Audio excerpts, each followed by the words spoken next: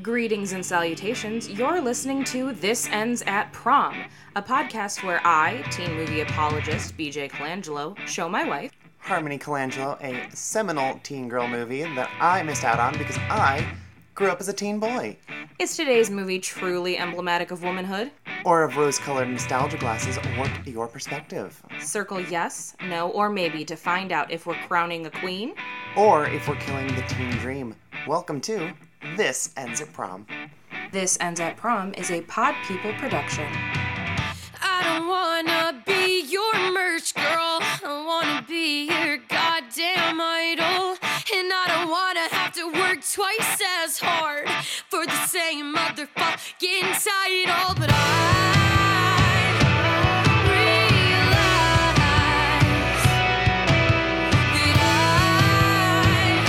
I probably won't be so lucky.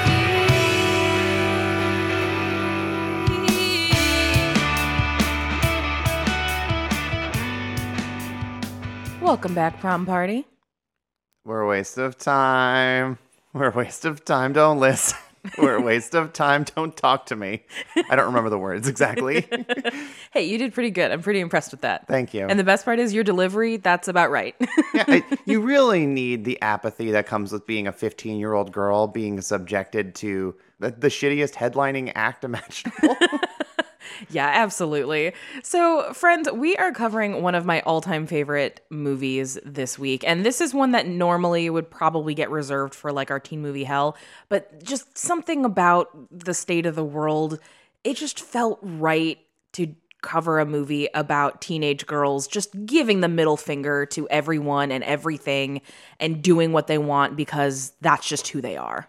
Also, it's a 40-year anniversary of this movie. It is a 40-year anniversary. Happy anniversary. Yeah, didn't really plan that out until I was looking at it going, oh, wait. Hey, I know how to do math. How serendipitous. So, yes, we are talking about Ladies and Gentlemen, The Fabulous Stains. I'm really excited for us to be doing this one, especially because we're dealing with like some punk rock recording this week. Yeah, we are doing a little bit of a punk rock recording this week because you are hearing us recording remotely from the beautiful home of Mr. Michael Kennedy. So if you listen to our episode on Stick It, it's a similar circumstance. We are puppy sitting Lady Scooby Strode. So if you hear the beautiful sounds of little pitter patters against the floor, Yes. It's Scooby just, being our third co-host this week. The tippy tappings of puppy claws on wood floors. Yes, it's the cutest thing in the world. Yeah. So she's here. Yeah, and then we might have background noise that we'll just have. Yeah. And also we're dealing with a more echoey room than our well-cushioned cluttercore home. Yes. That absorbs all of our nonsense. So it's going to be interesting. We're going lo-fi this week. Oh, yeah. Ooh, I like that. Exactly. What a So there good you go. angle. Yeah, see? It's not a bug, it's a feature.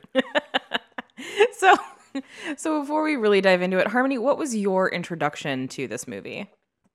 I saw people posting about it on Twitter a lot. Okay. Also, you have a Fabulous Stains tank top that you're currently wearing.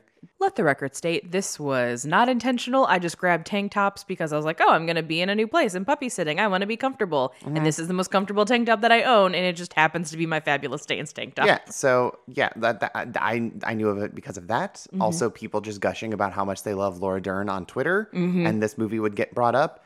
Also, it's a very, very well-regarded punk movie for people Mm-hmm. in the know. This one also has one moment in particular that gets memed quite frequently, which is very young Diane Lane smoking a cigarette. And the guy's like, for every cigarette, you take a day off your life. And then her eyes get really big and she grabs another cigarette She and puts it grabs in her like mouth. 6 cigarettes. But she puts the 2 in her mouth. Yeah. But it's real funny. And that ended up on Tumblr for a bit. And then it got GIFed and made its way over to Twitter. So you see it every once in a while. Yeah. But yeah, this movie is incredible. It is one of my favorites. It's a precursor to Riot Grrrl music, which is really interesting. It predates it by almost a decade, Yeah. which is wild to me. And it features Diane Lane and Laura Dern in 2 of their earliest roles. Surprisingly, not their first roles, but this movie also sat on a shelf for a couple years, so people may not believe it, especially given like how tall and commanding they both are, but Diane Lane is 15 in this movie, and Laura Dern is 13. She turned 13 during the shooting, so she's 12 for some of these scenes. That's fucking wild. Which is crazy pants to me. These girls are kind of showing a lot of skin for being like 15 or 13. They're smoking cigarettes. They're having sex with weird punk boys. Like, this is that like hangover of like edgy, radical 70s culture where it's like, this is like that same vibe, but like so much less scummy, which is weird for a punk movie. Well, what's really interesting is that this movie, because it sat on a shelf for a couple years, was in production before Reagan became president. So this is that like teeny tiny window where everything is like, we're still really pissed off because of Vietnam. We haven't quite gotten into the We're not pissed off pendulum because of Reagan yet. Yeah, we haven't gotten into like that pendulum swing of where like conservatism is making like a big comeback. So it's that little sweet spot where it's like, no, we can still be really punk and we can really be boundary pushing, and we don't have anyone telling us that we can't do it, which is really, really exciting. And this is a movie directed by Lou Adler.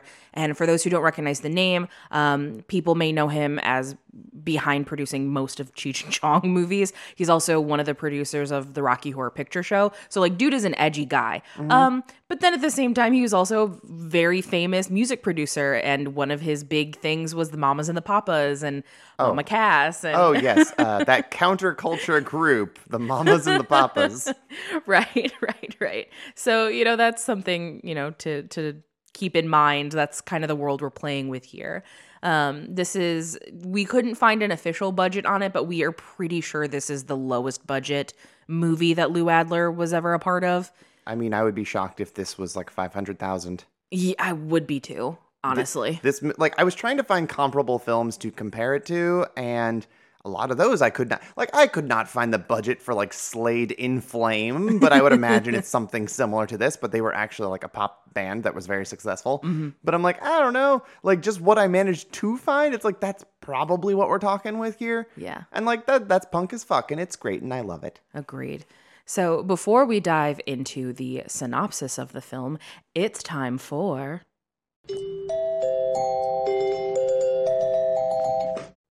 Welcome to the morning announcements. As a reminder, you can support the show on Patreon, patreon.com/thisendsatprom. Over at our Patreon, we offer things like our schedule ahead of time, wonderful playlists curated by Harmony, our Sadie Hawkins dance episodes focusing on teen boy movies, and we are currently going through our TV Homecoming series through Pen 15. We offer a free bonus episode every month for our subscribers at only $1. If now is not the right time to support financially, we totally understand.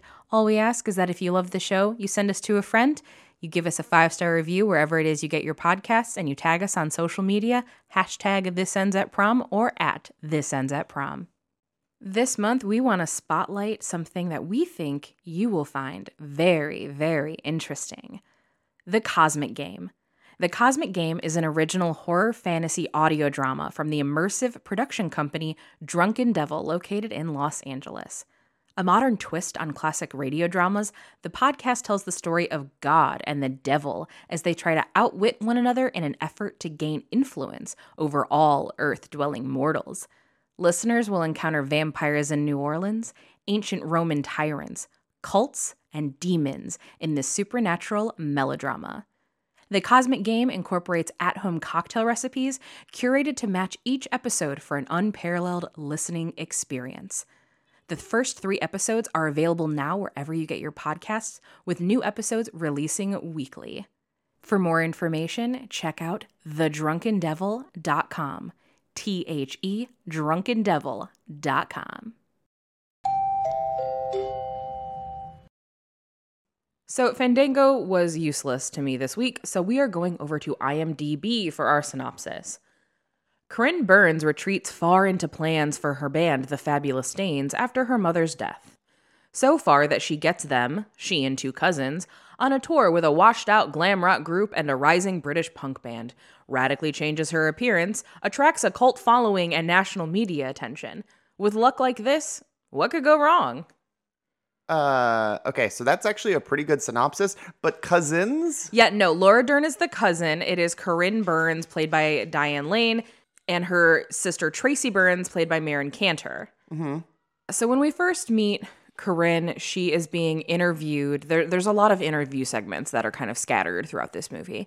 But she's being interviewed because her mother has passed away. She is being sent to Virginia to live with her cousin, Laura Dern, and her mom. And they kind of are like, yeah, you know what? This sucks. Like, we don't like living here. We don't like being here. Everything about this existence is not for us. We want to be rock and rollers. We want to do stuff. So they do it. They just kind of say fuck off to their family and they pursue their dreams. Yeah.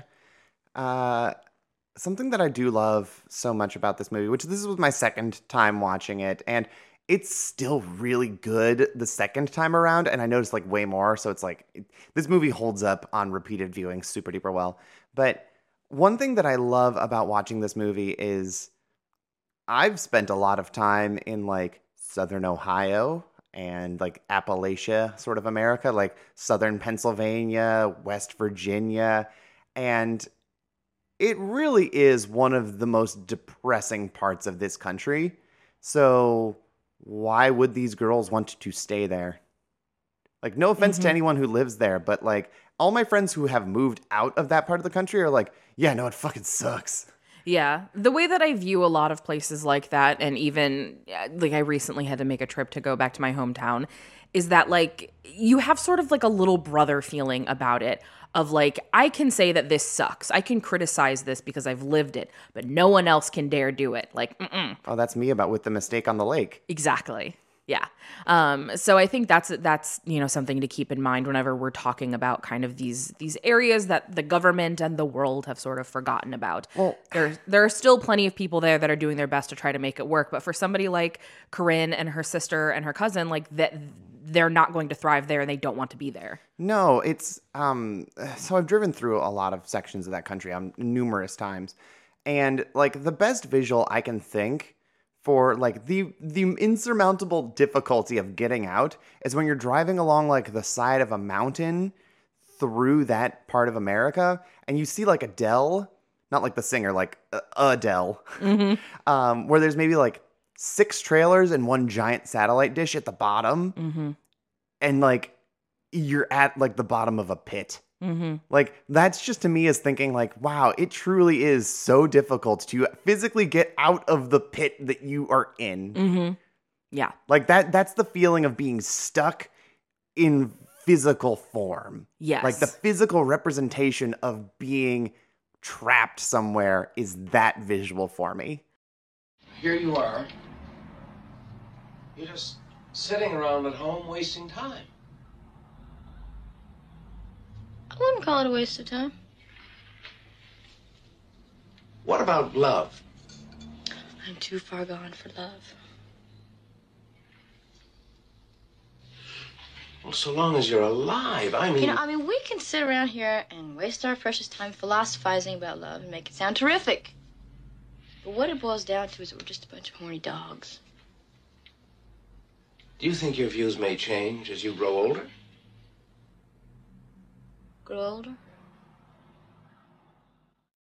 And what's interesting too is how Corinne manages to get out, and what motivates her to get out is she's interviewed after the death of her mother, and in a very weird way, her mother's passing ends up being like a very positive catalyst for her. Like that sounds horrible, but because of her mother's passing, she gets interviewed. She mentions her band. She gets nationwide attention because she was kind of belligerent towards the person interviewing her because she just gives no fucks.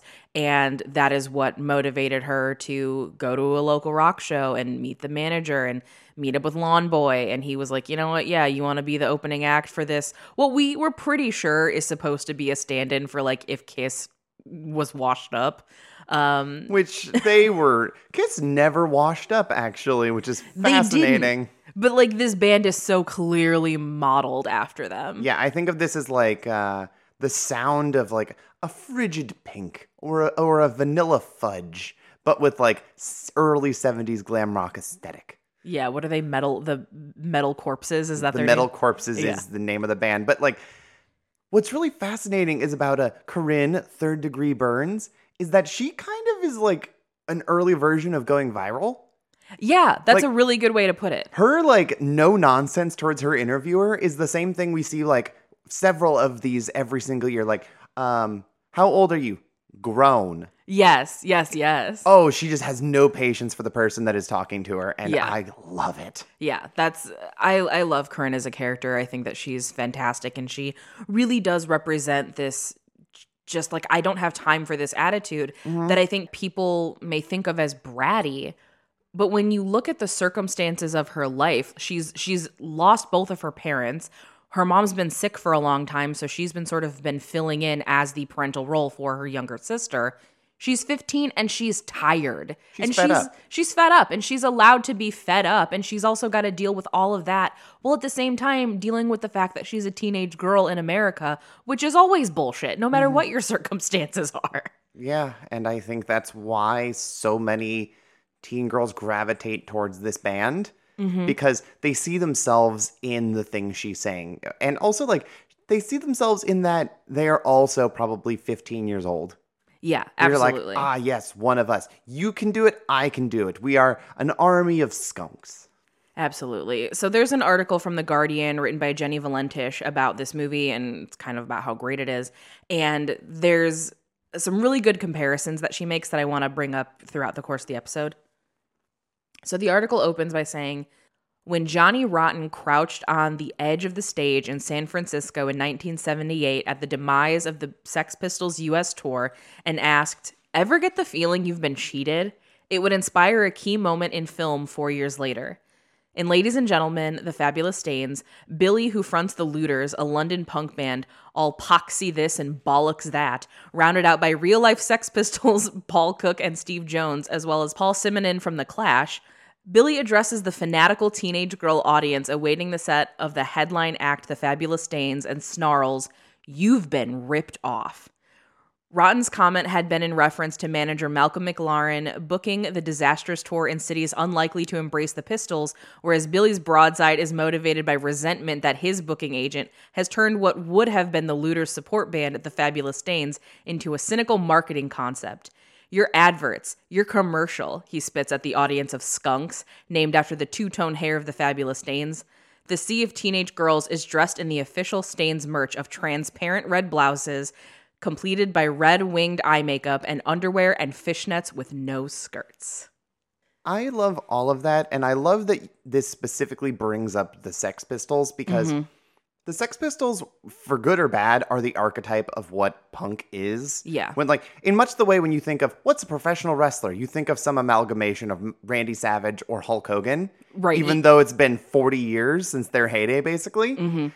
In much the same way, what's the archetype of punk? You don't think of the Ramones leather jackets. You don't think of the Clash and like their political messaging. You think of snotty, shitty Sex Pistols. Yeah, you think of Sid Vicious and plaid pants and safety pins. Like, Safety pins, spiked hair, Yeah. all like the statement of punk fashion, which like we're not going to do too much of like a historical look back to this because we actually did The Last Unicorn not too long ago, and it's the same year. So if there's like teen sexploitation films and also like sword and sorcery is really popular, none of which applies here. So there's not a lot of contemporaries to kind of focus on from this time frame. But like thinking about like, okay, this was recorded in 1980. The Sex Pistols are dead. yeah. In fact, they're releasing The Great Rock and Roll Swindle, which is pointing out how the Sex Pistols were bullshit. And they're basically just Ace of Base, including the love for swastikas. And I think that that is so fascinating to have a band that features members of the Sex Pistols saying like, you've been had. This is a scam. These girls aren't what you think they are.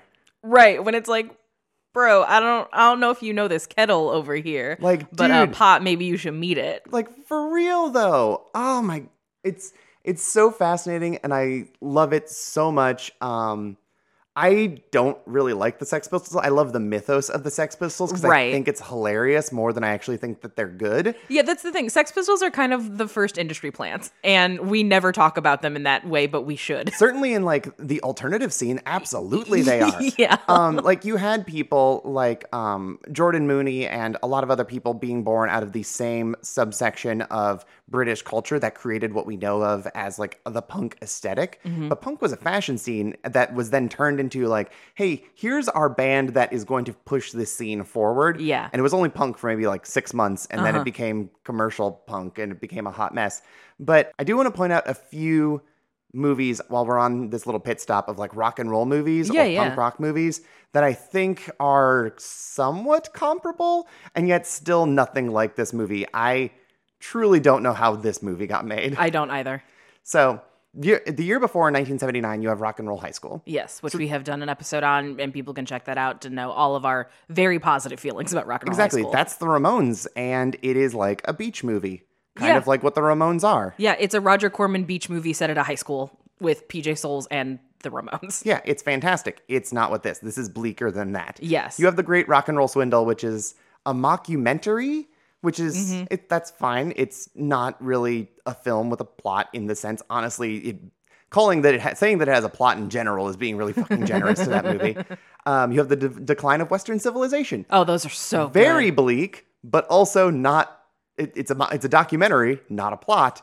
Then you have a few things that I think are a little bit more in line with this movie. Aesthetically, you have like Liquid Sky. Okay. Plot-wise, you have something like Starstruck. Starstruck is so great, and we will absolutely be doing Starstruck someday. And that's not in reference to, I think, like another movie came out recently called Starstruck. Yeah, it's We're from talking- 1982. Yes, we're it's talking about the one from Australian, 82. and it's about a girl who just wants to be in a band. She wants to be successful, but more in like a Cyndi Lauper pop sense, less than like a punk rock kind of sense. And then you have a movie called Smithereens, which is a drama about a girl doing lurid things to go from New York to Los Angeles in a punk rock vein. And again, that makes total sense to me as like a contemporary to this. But I have so many questions about how this film gets made, though. Like, Yeah. but why? Who thought that this, like, obviously artistically, I get why it's made because it's awesome and it's fantastic and there's nothing truly like it. But in terms of commercial, what was the plan for this? What was the end game for this movie? So I do have a little bit of backstory on that I do think is very interesting. Great. So originally, the working title of this movie was All Washed Up, and I think it was supposed to originally feature like the Washed Up Band a little bit more than the Fabulous Stains. Yeah. But once it was underway, obviously Lou Adler stepped on for Paramount. The script is written by Nancy Dowd, and she wrote this under a pseudonym. But Nancy Dowd had just won the Best Screenplay Academy Award for the movie Coming Home. Okay. The movie's produced by Joe Roth. He later became a chairman at Walt Disney, which is wild. But basically what had happened is that in the mid-1970s, Caroline Coon was working as a melody maker music journalist and had earned a reputation as kind of an early proponent of punk rock. And then Nancy Dowd, who was interested in writing a script about this new movement, contacted her, and then she went and visited her out in London. And then Coon told Dowd that feminism is the next big thing to come in punk rock, and that is where the script to this came from. Is Okay. basically like a punk music scholar essentially was like, yeah, no, women are the next step. So that's why they got in before Riot Girl became a thing, because this movie is kind of the precursor to all of it. And Caroline Coon was correct. Like, women were the next wave of punk rock. Like, that's true. It's fucking wild. Which is so weird, right? Like, it just shows how slow culture actually moves. They maybe weren't the next wave. They were a couple waves away because, like, as far as like bona fide punk, we had to deal with the super broy hardcore of the 80s and stuff like Okay, that. yeah, But good once we point. got to the 90s, Yes. there we go. I think like the broy wave was already like starting to like happen. Probably. Yeah. So I just think that that's really interesting to show like this is how slow culture is.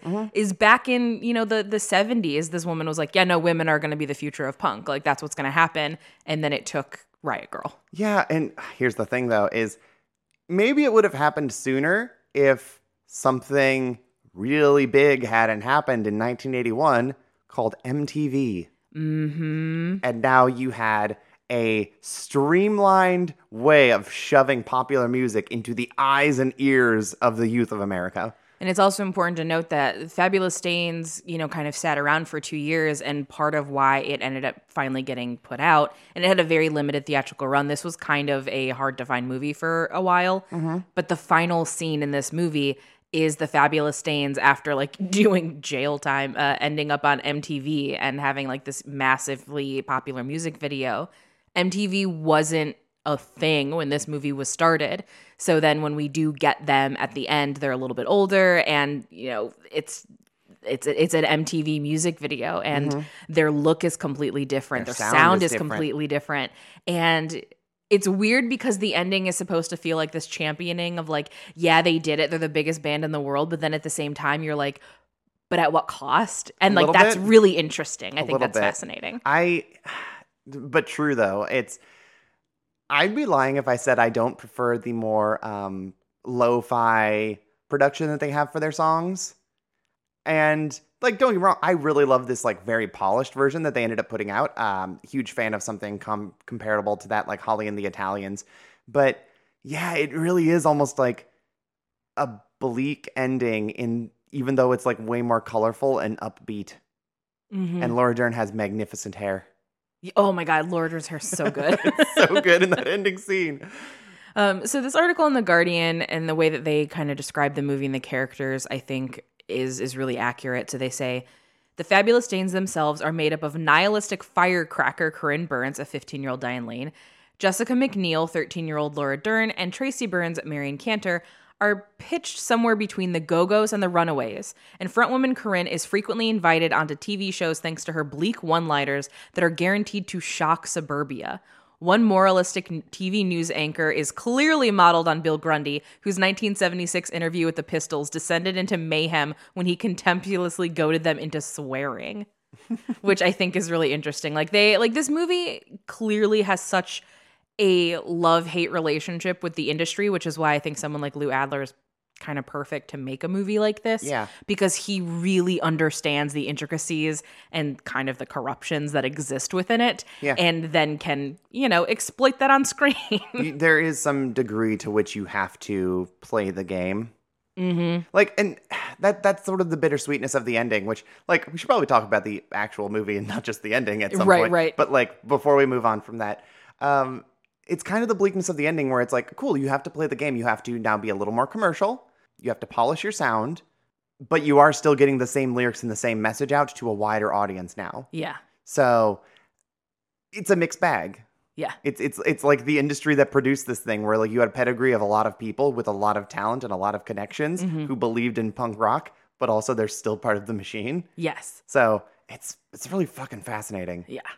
So when the Stains do start going on tour and they're the opening for the Metal Corpses, and just the Metal Corpses are clearly just a washed up band inspired by Kiss, doing these local shows, people don't know what to make of them because obviously when you look at a band comprised of 3 women, you probably assume that it's going to be very melodic. There's going to be a lot of harmonies, and there's not. Nope.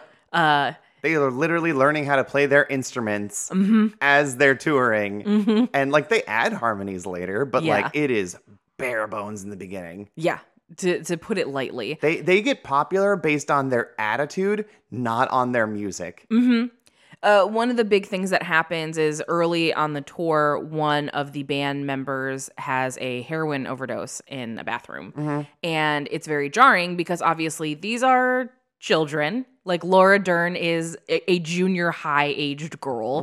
Diane Lane can't drive yet. Would be the equivalent of a freshman in high school.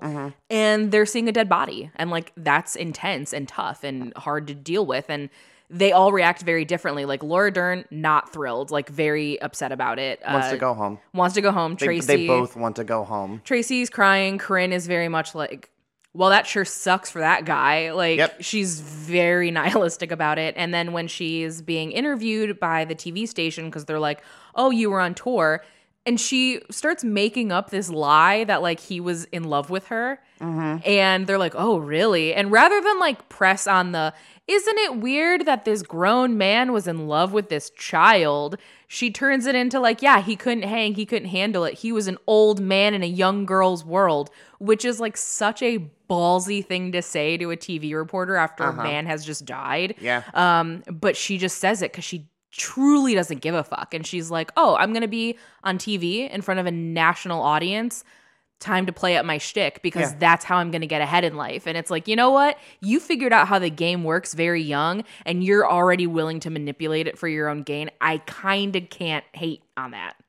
Oh my God. So Diane Lane as Corinne Third Degree Burns, the whole point of the Stains is that they get by on her attitude and her charisma. Like she has this cult of personality to her. Oh, yeah. And this is an actual 15-year-old girl selling you on these ideals.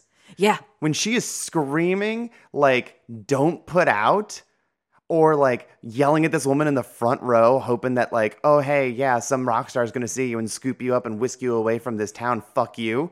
Like, oh my God, you believe it. Yeah. Yeah, Like you the absolutely conviction do. that this child has. And what's also so interesting is because we know that the Stains and then subsequently their Skunks, their fan group, they wear sheer red tops with no bra and no skirt, just fishnet. They're basically wearing sheer bodysuits. And then they scream about like not putting out. And even the reporter was like, don't you think that's a little contradictory? Like your titties are out. And she's like, yeah, and it doesn't matter. I still don't put out. Like that's the assumption that you've put on me. And that's the assumption you're making. And that's a whole lot of your problem. And to hear like a 15-year-old say shit like that is like, especially for this is the 1980. What? Also, I think it's really great that the scene before she like reveals her outfit and they're on tour, right before that, she's hanging out in a bathroom with like a pregnant woman. And it has this read to it that's like, don't put out, you're going to get knocked up. And then you're going to be like my aunt or my mom, and you're going to be stuck and it's going to be the end of the road. Yeah. Like so much of it is just like the message also of that says like, don't give the men the satisfaction. They're going to ruin your lives. And speaking of men ruining lives, this Guardian article poses a question. In fact, one wonders what the famously prickly Nancy Dowd made of the end result of Ladies and Gentlemen, The Fabulous Stains. She and director, record executive Lou Adler apparently couldn't agree on the ending, and she walked off set after being groped by a crew member. Her feminist script rubbed up awkwardly against the lingering shots of pubescent breasts bouncing behind transparent blouses.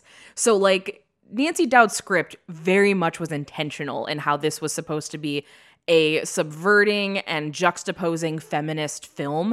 But then you get a director like Lou Adler who's then like, yeah, and we're going to linger on these teenage boobs. And like, then it becomes this really weird thing where we have this feminist story about these girls kind of learning how to fuck the system essentially and like use it for their own gain. But at the same time, we are seeing it through the lens of somebody who is part of this machine and who is the one who determines who gets to be famous, who gets to be, you know, whatever. And he's still sexualizing them. Like, as much as they're screaming, like, don't do this, like, I can't tell if it is incidentally brilliant that Lou Adler was leering with the camera for this movie, because it almost adds an extra level to why the Stains are so amazing, because we are incapable of seeing things from their perspective and only from this patriarchal world that is forcing us to see them in a way that they view them. Yeah, I mean, this is a fantastic argument of like, what does the male gaze mean? Right. But something that I think is so fascinating is that this term gets thrown around all the fucking time about older films, which is you couldn't make this today. Yeah. No, this is a movie you truly could not make today. And it almost feels like, why would you? Because this is such a unique piece in time that like post 1992, like it almost feels like this specific film isn't, why would you make it? Like it's there's no reason for it because this has already happened and this is real life. What makes this film interesting is that it is so wildly ahead of its time while also showing off a whole lot of underage breasts and girls smoking, and Diane Lane is naked in the shower with the lead singer of the Looters, and that stuff you truly could not put on screen today. Yeah, no, absolutely impossible. And obviously for good reason. Yeah, this is, I think, one of those films that's like a hangover of all that 70s, like, seediness, where we did a lot of sexualizing young girls. We talked about it a bit in Angel with all of the, like, how our cup ranneth over in the late 70s and early 80s with teen sex worker films, because there were many of them. And this is right in that sweet spot, you know, where that was really popular, but also it's throwing it back at you, but isn't. And it's this really weird give and take that I find fascinating. I think so too. And obviously we want to look at all of these films with the context of when they were made. It's very, very important. Obviously, through a 2022 lens, you hear the line 15-year-old naked in a shower and you're like, excuse me, what? Yeah. We need to call somebody. And like, yeah, probably should have then too. But it's just a really interesting look at like what we deemed acceptable at this time. This is going to get into kind of weird territory, I guess, but something that comes up all the time is we talk about like all of these rock stars who had affairs with girls that were 14, 15 years old, a lot of them in the UK. And as gross and horrific as it is to know all of these things, it was legal. It was legal at the time in a lot of these places, and like that doesn't make it okay. A lot of shitty things are legal, and a lot of awful things aren't illegal. Correct. And it's just really, really interesting to like have to do that mental gymnastics when watching a movie like this, where I'm like, I am so on board for the message that this movie has, and is the delivery exactly the way that I would prefer to have it? No, but I really hope that a lot of people don't get hung up on those aspects of it and miss the point entirely. You don't fool me for a minute. I know all about you. You came here tonight thinking you'd see some cute and wonderful rock star. And you hope maybe he'd take one look at you from up on that stage and he'd fall in love with you just like that. Then your savior could take you out of this dump of a town you live in. You could be different from all the other girls. I bet she's on drugs. Suckers! Suckers! Suckers! Suckers! Be yourselves. These guys laugh at you. They've got such big plans for the world, but they don't include us. So what does that make you? Just another girl lining up to die. Here's my question for you. Obviously, this could have been made differently, but this is an extremely low-budget film that is designed to be titillating on purpose. Like, Yes. that's the whole, that's what Corinne Byrne's whole thing is to be salacious and titillating and give you exactly what you want, but not like you've ever had it before. Yes. Would you want this movie to be any other way? Because would that feel inauthentic to you? Honestly, yeah. It would then suddenly feel inauthentic because then suddenly this character is playing by the rules. And this character cannot play by the rules. She has to defy all of them, even the ones that make me feel uncomfortable. And that's kind of the point, is we have a movie that is about a bunch of like punk teen girls, and punk teen girls are going to do things that make you feel Do uncomfortable. they even call themselves punks? No, No, they're just rebellious teens. they're just the stains. Because at this point, punk was tired. Like, the Looters are like, I don't know, a bad Cockspars ripoff. And they're bland and nobody's into them. Like, nobody gives a shit about punk in like the very classic sense at that point. Where at this point in American music, we're moving on to like new wave. Synths are becoming big. Post-punk is becoming bigger. Like, MTV's about to just rocket synth bands into like the next stratosphere. Nobody gives a crap about punk as a genre. Yeah. And they are not punk. They are something else altogether and wholly their own thing. Which is so cool. It's and and that's the ideals of punk, which Yes. is the good thing. I don't give a shit about punk in like the, oh, are you really punk? Like, I truly don't fucking care. I care about the ideals of punk, and that's why I argue that like Tiny Tim is more punk than Johnny Rotten ever was. Absolutely. 100%. Yeah, Jim Steinman is more punk than Sid Vicious ever was. It's fucking weird, but like, no, it's about doing what you want, regardless if it's a good idea, regardless if people get it or not. Like, that's the proper mentality of what that movement should be, what the ideals of that should be. And there's a moment that I think that's really important to call out that I think kind of kind of encapsulates exactly what this whole thing is about. So Corinne starts a like pseudo tour relationship with Billy, the leader of the Looters. Yeah. And at one point, she says to him, "You're so jealous of me," because Billy has like kicked down her dressing room door to be like, "You don't know anything about the industry," because he's a jealous bitch. And that's Yes, the man in this unsuccessful band clearly understands the industry as he repeatedly tries to give her advice that Yeah. she does not listen to. yeah, because she doesn't care. Like Yeah. she doesn't want it. Yeah. So yeah, he kicks down the door and she's like, "You're so jealous of me. I'm everything you ever wanted to be." And like trying to dig at her, he's like, "A cunt," and she goes, "Exactly." And it is like, oh, is it so good? I love it so much. Like, fuck Billy. Billy sucks. Like the moral of this movie is like, don't fuck men in shitty bands. Here's the thing. I love that the Stains are being successful through their own work and their own hype and building themselves up. But also, I love that over the course of this tour, they go from being like the opener's opener into the headliner through men just failing and shooting themselves in the foot over Just and over being again. stupid. Like Yeah, it's men like- just like yeah, they keep fucking up. They are all hoisted by their own petard, like every single one of them. Yeah, and I just think that that is really satisfying because, like, the Stains aren't trying to sabotage the Looters.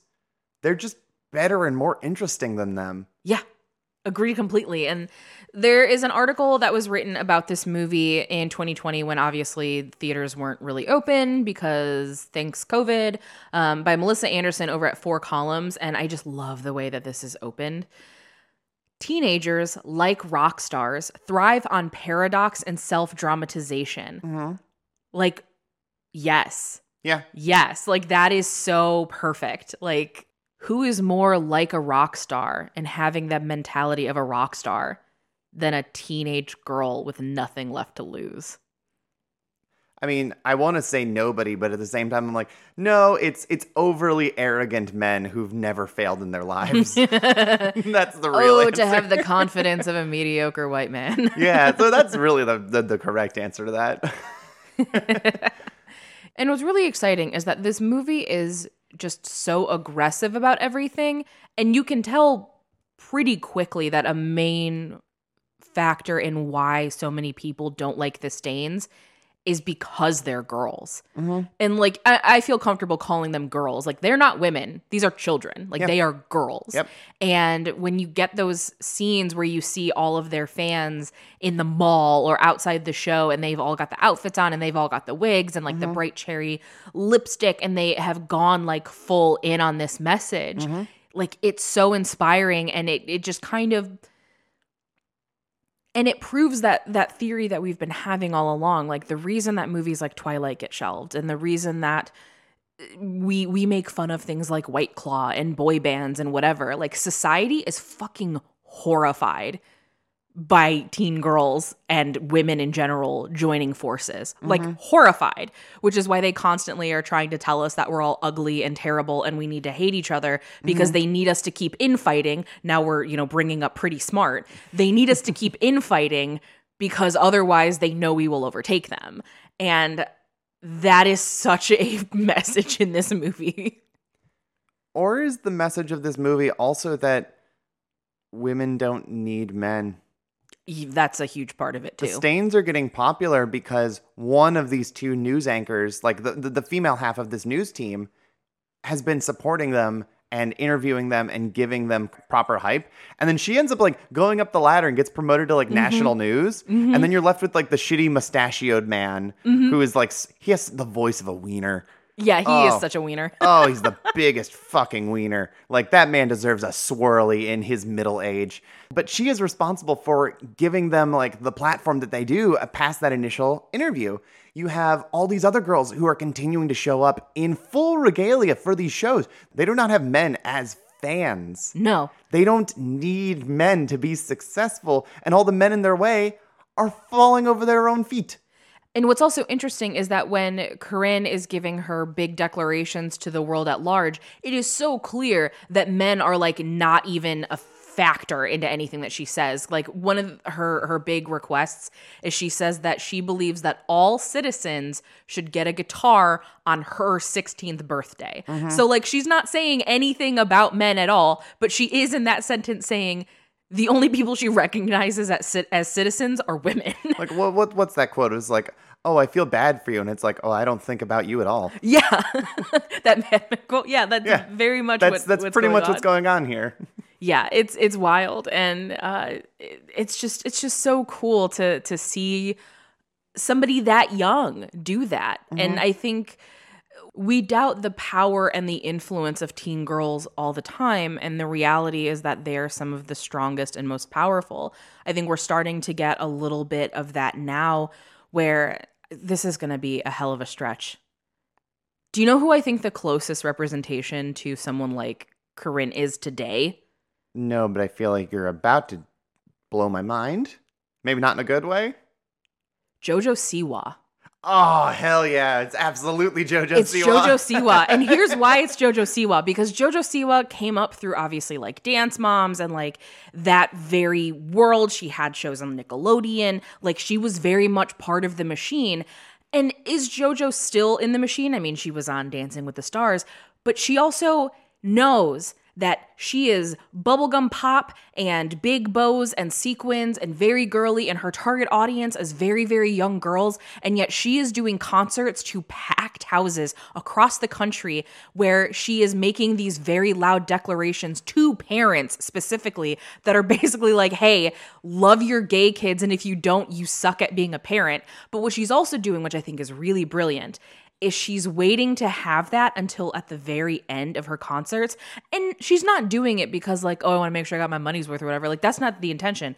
The intention is that she knows that some parents are going to be not chill with this message she's about to drop. And she does not want those kids losing out on their happiness and their joy. So she waits. And she like gets it and it's like, oh no, you've already been here for 2 hours, motherfucker. I got you right where I want you. Gay rights. Like, it's the coolest thing in the world. She's such a badass. And she has a car with her face on it. Like, JoJo Siwa can do whatever she wants forever. JoJo Siwa is punk rock. JoJo Siwa is punk rock. Like, she absolutely is punk rock. And, like, I know that might be weird because Corinne is so, like, anti-establishment and is very edgy, and JoJo is not edgy. But we're dealing with different cultures now. Like, within the culture that we are in, like, nobody has more power and influence over young girls than JoJo Siwa. And the thing is, her audience is even younger. They're like babies. And yet, she's teaching them all, like, she's radicalizing them to be good people. That's amazing. That's punk as fuck. It's so fucking cool. I'm going to be honest with you. I was afraid you were going to be like, oh, the comparable thing is like Taylor Swift. And I would be like, you lost me. No, it's no, like, it's not Taylor. Cool. It's JoJo. Absolutely. And because Love JoJo's it. also doing it on her own, like completely on her own. Like Taylor's audience, there's a lot of people that have been with her for a very long time and have been with her on that journey. JoJo kind of like drops in the middle of it. Like I feel like kids turn 3 years old and it's like, wait, I love JoJo. Like it's like Blue's Clues. How could you not? Look at her. The colors. Right, exactly. The sparkles. She's a shiny object and we're all little birds. Exactly. It's really, I have no words. It's just wild and I love it. But that's the, like I was really sitting here thinking about it. The JoJo brand is, JoJo is her own brand, and her brand is too big to fail at this point. Her brand is too big to fail, and like who else in the world do you go to a concert and the entire audience is dressed like the person that they're seeing? No one. Like maybe like Kiss, but those are people that have been doing it since the 70s. Yeah. Like people don't go to Beyonce concerts dressed like Beyonce. They wish they could. Like maybe a couple people do. But, like, you go to a JoJo Siwa concert, and it is side ponies and bows as far as the eye can see. Like, JoJo Siwa is the modern version of Corinne Burns, and that fucking rules. Oh, God. I'm still rocking, but, like, yeah, no, absolutely, and it does rule. Yeah, I just think that that's so cool. And this article from Four Columns continues to talk about kind of like what happened with this movie, because that's, I think, also something important to talk about. Yeah, like, why did this movie sit on a shelf for 2 years? Why did it not get released, like, at all? Why is there so little information on, like, what's going on with this movie So here's from what its early happened. days? So it opened in just a few cinemas in the U.S. in October of 1982. It never had a proper theatrical release. It did reach a wider audience a few years later as one of the movies that was featured on USA Network's Night Flight. Okay. We really should do like a retrospective sometime on just like the USA Network and like what they used to be between Night Flight and like Up All Night and how they... Dinner in a movie. Dinner in a movie, I don't know if like- that was USA. No, it's TNT, I think. Yeah, whatever. Either way, but like the USA Network, like their movie programming it really introduced an entire generation of people to a lot of films that would have been lost otherwise. Oh, yeah, I say it all the time that I got into movies through TV. Yeah, USA First Up All and Night foremost. with like Rhonda Shear and obviously like Joe Bob, like that, all of that is very, very impactful on my upbringing. And I really wish that we would get a return to something like that. Anyway, so the article continues by saying the great small screen showcase of arcana and oddities that aired on Friday and Saturdays in the wee hours, which is when I, a teenager, keeping vampire hours, first saw the film. Circulating in bootleg copies over the decades, Stains had a profound influence on bands like Bratmobile and the Essential Acts and Riot Girl, the genre that most successfully combined feminism and punk. And then she goes on to say that Corinne isn't a stable signifier, yet she is played by someone who is unfailingly preternaturally magnetic. Stains was not Lane's first movie. She made her screen debut in A Little Romance from 1979, but Adler's film came out the year before the actress cemented her A-lister status, attained largely owing to several features she made with Francis Ford Coppola in the 80s. During my most recent viewing of Ladies and Gentlemen, the Fabulous Stains a few weeks ago, I thought often of this phenomenal line from a 2004 essay by George Tolles on David Lynch's Mulholland Drive. The only earthly identity that might be strong enough to undo death is that of an actress on the verge of stardom. Lane in Adler's movie is just another girl lining up to live. Oh, I love that so much. Oh, it just makes me so happy because obviously, like, Diane Lane's incredible, and I don't know, maybe we'll do Streets of Fire someday. It's not really a teen girl movie, but like, Streets of Fire rules so much. If the people will let us do Streets of Fire, absolutely. I talked about Jim Steinman like 20 minutes ago. Let me talk about him more. He's the reason that movie rules because he wrote the intro and the outro song. Also, like, you know, that it is a teen movie, and Diane Lane's a big part of it. And then there's, you know, other women too. But it's a musical. That means the primary demographic is women. And Willem Dafoe is like the scariest villain I think he's ever been in that movie. Oh, those that movie's pants! So good. I love that movie. Maybe next May. We'll see. Maybe for me, May musical month next year. God, I just. Oh, let us all know if you would really, really hate for us to cover Streets of Fire. We won't. Yeah, but I really like the point that's being made, though, is that Corinne, for all intents and purposes, is supposed to be like the most unlikable person, but you can't help but love her because Diane Lane is just that incredible. Am I supposed to not like her? Because I love her. And that's the thing, too, is I also agree with love everything her. she's saying. Yeah, I love her. And I feel like Lou Adler in his brain was probably like, oh, look at this like shrill lead singer. Obviously, I don't want to speak for him. I don't fucking know him. But she's so everything that I wish that I was at that age. Like, she was saying out loud the things that I thought in my head. And I think more importantly, she's saying them with articulation. Mm-hmm. She is concise. There are no wasted words. And it's beautiful. I love it so much. Yeah, she's pretty fantastic and like such a great role model, in my opinion. And I think that people are afraid to have role models like her. The ones that are not doing it, like, this goes back to the JoJo Siwa conversation. JoJo's a good role model. People think that she's a bad role model now because she so openly talks about her queerness. Yeah. JoJo was a great role model for the good little Christian girls because she didn't sexualize herself. Unlike Corinne Burns, who, you know, we see quite a bit of her naked body in this movie. But then at the same time, she's also screaming at you like, hey, there's nothing wrong with this. If you're making it weird, that's on you, asshole. Exactly. And like, yeah, you're right. You can't argue against that. Well, you're right. We did Assassination Nation last week. The whole point is that, like, nudity isn't inherently sexual. Correct. Well, Corinne, I guess you've caught the winking eye of the media. There was this great crescendo, and then boom. In effect, one might say you're a has-been. If we had made any money, which we didn't, Well, whatever it was you were selling, lies, truth, I don't know, but your fans certainly seem to resent it. Well, let's get back to our point. Don't put out. Now, you've just proved it yourself. It never really meant anything to you. But it made young girls leave their boyfriends, You won't fart. their homes, their jobs, put them out on the streets in risque outfits at the mercy of rapists. Old farts like you. Yes, I've been expecting that too. Come on, what else? Let's hear it. What I else? think every citizen should be given an electric guitar on our 16th birthday. Yes, well, I would love to chat more, but unfortunately, our time is up. So something really interesting that happens in this movie that I think is so specifically important to see how teenagers react to this is as the Stains are becoming this kind of phenomenon, they start interviewing their family, and in particular, they interview Laura Dern's mom. And she also like talks about the kids and is very positive about it all and talks specifically about like Corinne and Tracy's mom who has passed away, who is her sister.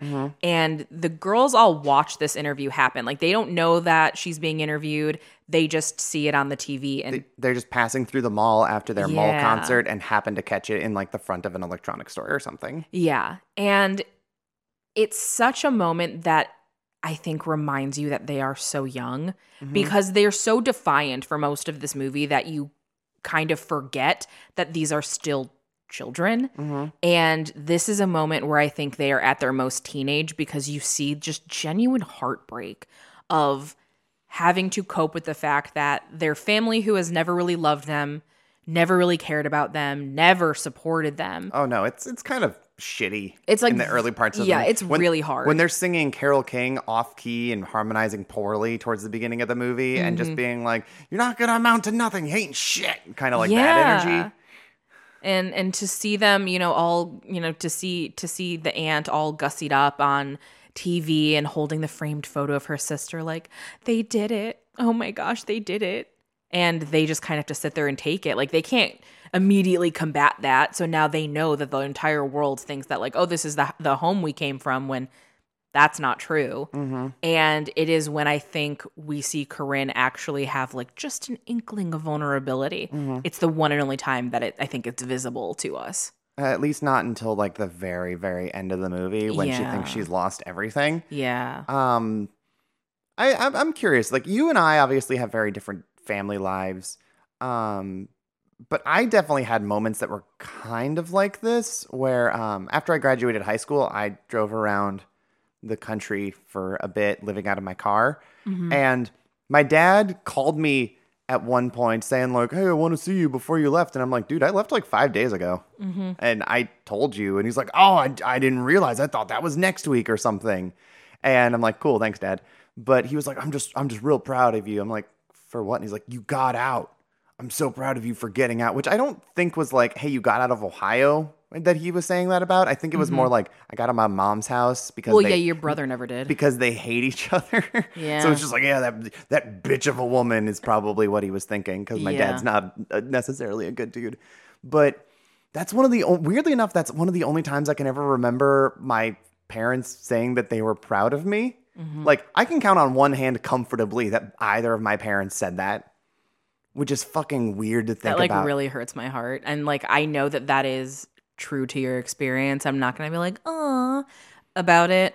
But it's the polar opposite of my experience, because my parents have always been like my biggest cheerleaders from day one, even with stuff that they didn't fully understand. Yeah, but I don't even know how I would handle that. Like, if I was given like that amount of love at this point, I would be like, it's weird, get it away from me. Well, that was a thing that we even talked about before we went and visited my parents after we got married. Like, that was a conversation we had because we drove, because it was the pandemic and we didn't trust airports.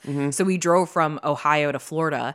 And I'm gonna look at somebody else's walls. At least they have a pool. Exactly. And one of the things that we talked about was what's it going to feel like to be in a house where my parents are going to make us sit down? Like, nope, you're not doing the dishes. You're not doing any helping around. Nope, you're a guest. We're taking care of you. And also because my dad is like permanently like car salesman, that's just his personality, to be like, this is my daughter and this is her wife and this is how great they are and you need to love them. Look how great they are. Like, I think it was just really chill. Yeah, when well, we he got was there. chill this time. Like it was not a big anything. Like they didn't make a big what to do about whatever. And I think that was.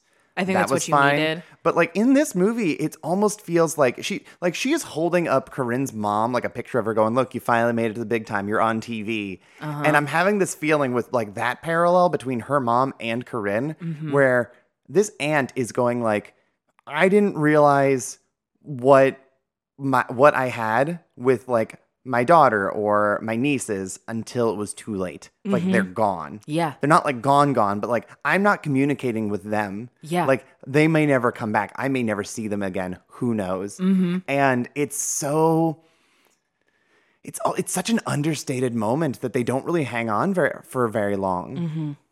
But like, I don't know. It's a lot. Like we even had people who, like when you had to go back to Cleveland, it's like probably like 4 or 5 months ago now.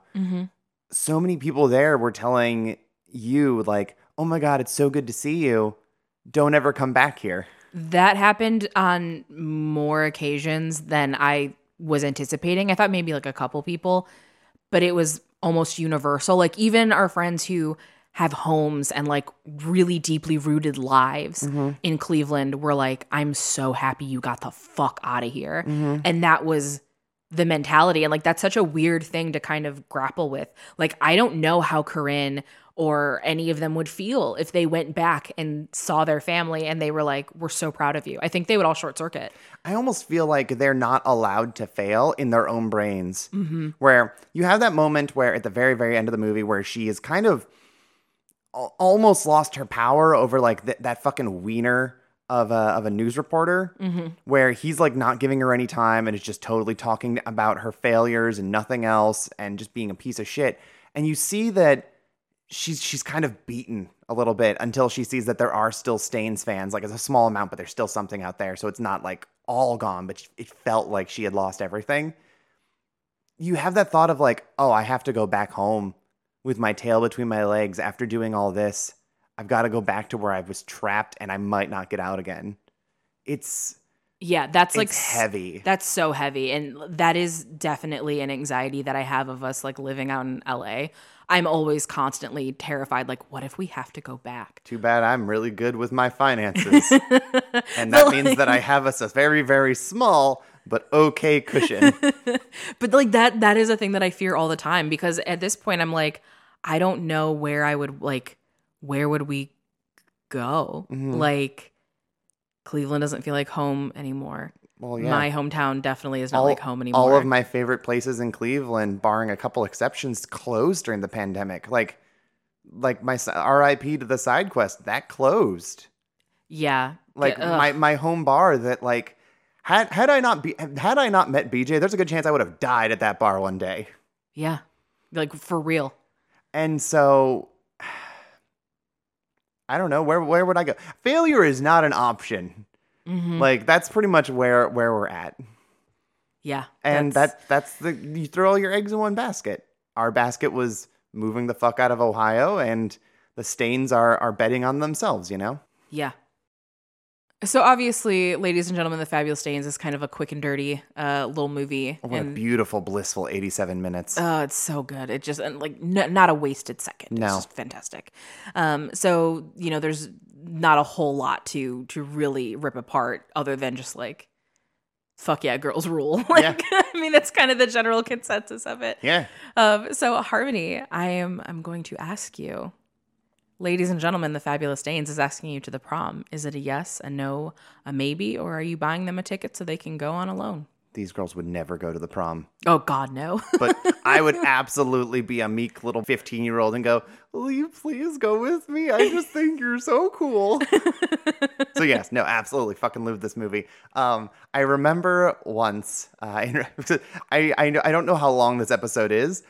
I think it's going to be one of our shorter ones. Yeah, probably. But I remember a quote with Johnny Ramone one time where he was asked, like, why do you write such short songs? And he said, oh, no, they're actually quite long songs. We just play them really fast. And I think that's just the fervor with which we have been excitedly yelling things at each other in this hopefully not too echoey room. Yes. That's a really good point. I like that quote. That's a good one. Yeah. So, God, I just think Diane Lane is incredible in this movie. I wish we had a little bit more Laura Dern. I wish so too, but she is so incredible in this because she's also like way taller than all of them. Uh-huh. So she's great. Like same. Yeah. Well, I think that kind of takes things up on, ladies and gentlemen, The Fabulous Danes. As always, we want to thank everyone for listening. You can follow the show on Twitter and Instagram at ThisEndsAtProm. You can follow me on Twitter and Instagram at BJ Colangelo. You can follow me on Twitter and Instagram at Velocitraptor, Veloci_trap_tour. And as always, humongous thank you to the Sonderbombs for allowing us to use Tidal as our theme song. Huge congratulations to lead singer Willow, who also was our guest on our High School Musical episode, because Willow just did a performance with Laura Jane Grace, and we're just so proud of you.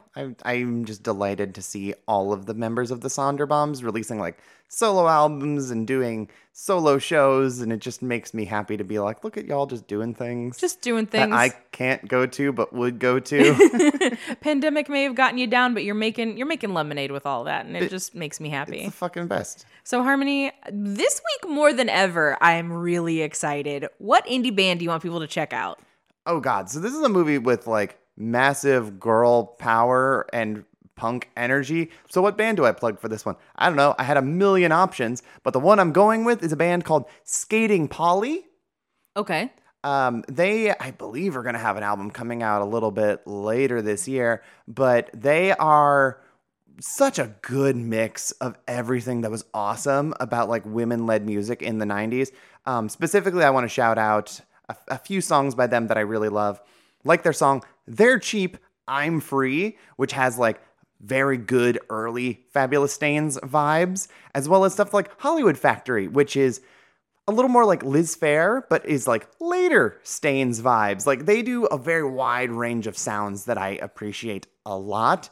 And their most recent song, I believe, is called Don't Leave Me Gravity, and it is a like piano ballad.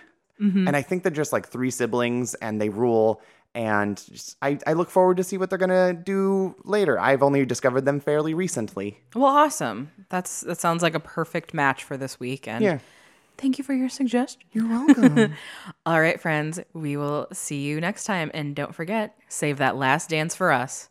Bye. Bye.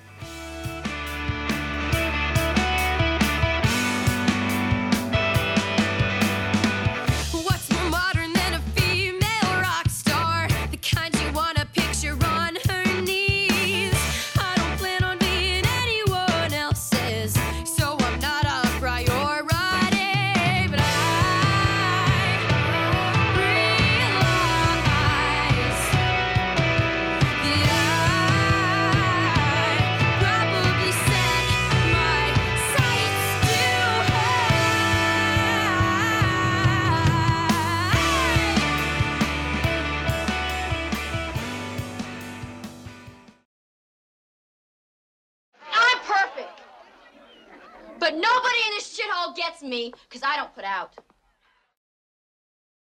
This episode was brought to you by Pod People Productions. To find more episodes of this show and others, please visit podpeople.me.